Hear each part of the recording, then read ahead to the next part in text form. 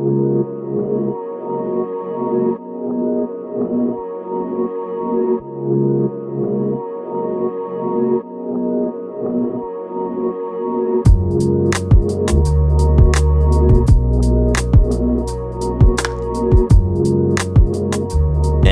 back to Share Truth Apply Scripture. I'm Jordan Shambly, joined by Wesley Wileman and Chris Woodward. And we closed out the last segment. We were talking about secret sins, sins that we think that we can hold on to, that creep into our lives and continue to grow. But we wanted to end that at a more hopeful note than we did, and I think Wesley has a verse for us there. Yeah, the Bible says that if we say we have no sin, we deceive ourselves, and the truth is not in us. However, if we confess our sins to Jesus, He is faithful and just to forgive us of our sins and also to cleanse us from all unrighteousness. And that's just an incredible passage, a tremendous amount of hope, because after the first segment that we had, if you're beginning to ponder and think and just go over the sin that came to mind when we talked about that, if you just hang out right there and just feed on it, then you'll become depressed, saddened, feel like there's no hope, lose hope. Wow. But I wanted to remind you that don't let Satan come in and do that, because God's, through His Son Jesus, has given us a way to be forgiven and also to extend that forgiveness to others too. So it's a process, and it is a good balance there.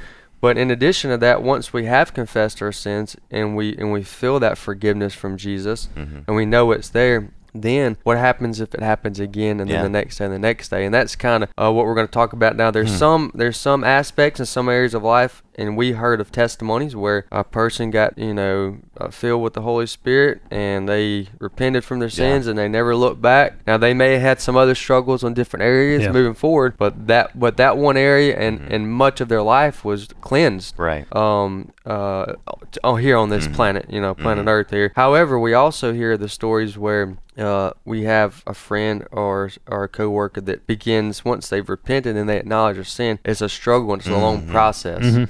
So that's a good. It brings us back to something we were talking about earlier in the first segment. Have someone that you can talk to. Have someone that you can go to and say, "Hey, man, I need some prayer today. I'm struggling in this area." Your pastor certainly is more than likely always available. Sure. But have a group of guys or girls, something that you can go to and kind of have that inner circle. Jesus Himself had an inner circle. Okay, He had a lot of disciples, but He had 3-4 guys that He really hung out with. John certainly was arguably his best friend. And so there's no telling the conversations that we have, because Scripture doesn't record everything in Jesus' ministry. John says as much at the end of his gospel. This barely touches on all the things that Jesus did. Right. So have that inner circle and be willing to talk about it, and also be the friend that will be willing to make time and listen to the other people. Don't just say, "Well, man, I'm praying for you," or "I'll pray for you," because oftentimes, I've even done this myself, okay? I'm guilty of doing this. I'll pray for you. You'll mention it, but then you might forget about it. Other things pop up in your life. Always make it a point and make it a purpose to really be that friend, just as Jesus is our friend and somebody we can go to confess our sins to. Yeah, and you really have to discern, and it may take a lot of visits and times and conversations, but there's a distinct difference between someone who's really wrestling with something that is just a struggle versus someone who is wicked and deceived, and that they are tricking you. You know what I mean? So you have to really discern that, and like I would say, if it's that person that's wicked, that's just a con artist taking advantage of other people, you're going to want to cut ties, because we know that bad company corrupts good character. They'll always pull you down. You can't pull them up. You can pray for them from a distance and love them from a distance, but on the other hand, what we're talking about today is addictions. Those of people that are struggling with something that they know it's wrong, we know it's wrong, and they put up some barriers and they do good for a little while, and then they fall again. So you want to be there with them, encourage them, challenge them, and randomly hold them accountable. Randomly call them, check on them. Yeah. Try to help them get through that because it weighs on the person. I think it is helpful for us to understand the difference between a habitual sin and a sinful addiction.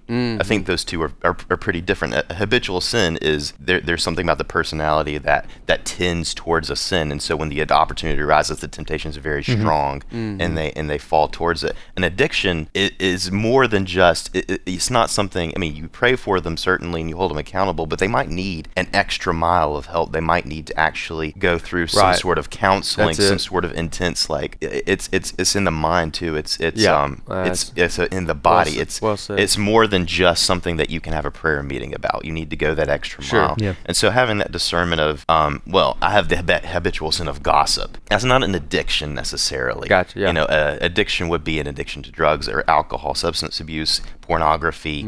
Those are chemical things that happen in your fallen body that need an extra step of remedy. Yeah, something I've used in my own walk is to kind of make it a point to read over the scriptures where Jesus is being tempted. Right. Keep in mind, Jesus himself was tempted. So there, you've got a friend right there in Jesus. Yeah. He's been tempted, okay? But look and see how he responds to the temptations. He quotes Scripture, which is all the more reason to, in addition to this show and the many other programs that we have here on this network, to be in the Word and to commit things to memory. That way you have things to go back to. When the tempter comes, you can say something to him just like Jesus did. Yeah, absolutely. And the reason, again, I mentioned this in the first segment, the reason we're talking about this is because we know, whether you know, that this can weigh on people. This could cause people to commit suicide. You know, we're going to talk about suicide here in a couple of weeks too, but sin is, and Satan's not going to like us talking about this, but it's destructive eternally and temporally, and there's nothing about it that's redeemable, and it causes pain in your life and others. And so we want to talk about that. So if you have a sin that's in your life, or maybe multiple sins, we want to call you to repentance today. And we also want to challenge you to look around, and maybe you haven't even, maybe you thought you were a Christian, but you really haven't made a complete commitment, or really understood the capacity of the gospel and what Jesus actually did. He didn't just halfway die for you. This is Jesus and what he did on the cross is forever life changing. And so maybe you haven't let that saturate in your life, and because it'll change you. It'll change you. And it's encouraging to know too that the sanctification process of a Christian, I mean, there are ups and downs, and there will be a lot of downs, and they will be deep because there's still sin. You still have a fallen body, and the words of Paul, who will rid me of this body of death?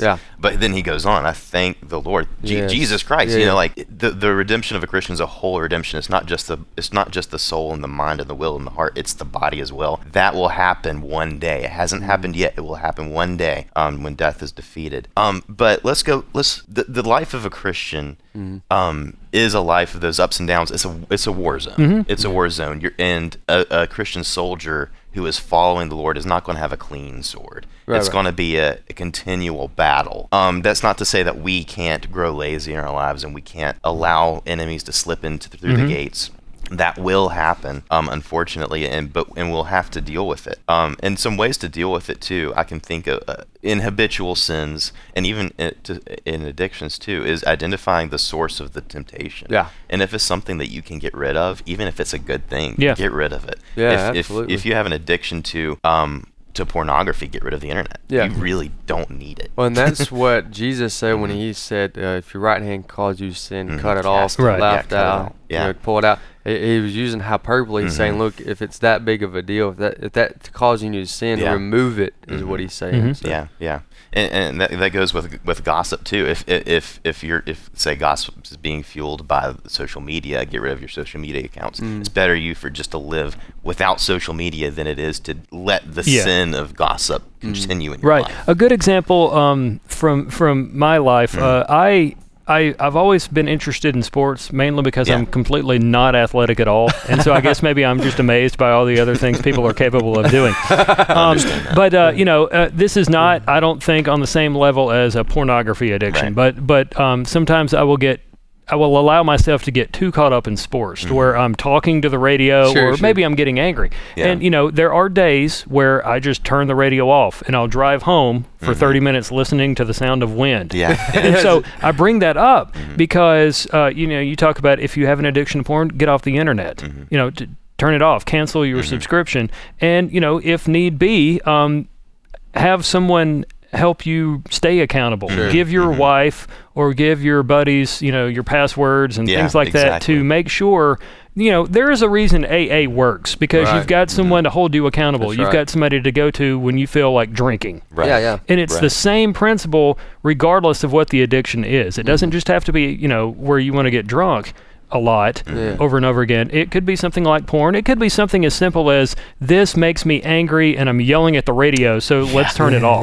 Yeah, that's I would say that is a really common one too. Like those little things that can grow into bigger things. I mean, it can go into like say a young Christian, 18 years old, is finally moved out of the house. They can watch any movie they want to watch. And they put one in. It's not a bad movie. It has some questionable stuff, but it continues to kind of build on itself until it reaches a point where they're letting things into their mind that is destructive and will twist them in a way that is against what God wants for them. And so like identifying those roots and identifying those source points and cutting them off completely if possible. And I'll just, I know we got about 2 minutes left here, but I'll close with saying that these are my final comments. Don't give up. Continue to read God's word. Get into the book of Proverbs, Psalms, anywhere in the Bible, obviously. But there's principles that you can take away for someone that's addicted to something. They need for someone to say, "You do this and this happens," type thing. Well, you can find principles all in the book of Proverbs. So continue to read. Make it a priority to pray without ceasing. Pray as you're walking. Pray as you're talking, and hang in there. And keep and trust the Lord. Proverbs 3: trust the Lord with all your heart. Yeah, and I would add that just about every person in the Bible has baggage, okay? And God still used them in big ways, and we're still talking about them thousands of years later. Amen. So there are people in the Bible that have been in bad situations. God helped them through it. God still used them. He's still using them, even though they've gone on to glory. And as the Bible says, we have a high priest who can identify with us in every way. So we're not coming to a God who looks at us and sees these vile, wretched creatures who he can't save and he doesn't want to save. He looks at the Christian and he sees them dressed in the righteousness of Christ. So you have a wide open door to the throne room of God. Take advantage of it. Have a pathway that is well beaten, well paved to the throne room of God and clear the rubble if sin has littered the way.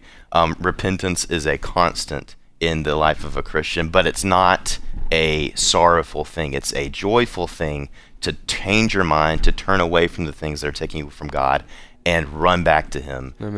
There's nothing more rewarding and nothing more joyful in the life of a Christian than being welcomed back by God from sin. So we hope you enjoyed this episode of Shared Truth About Scripture. Please stay tuned for next week. We're going to continue this series of some things that are not spoken of a lot of in church, and we're going to continue that series, so stay tuned for the next time.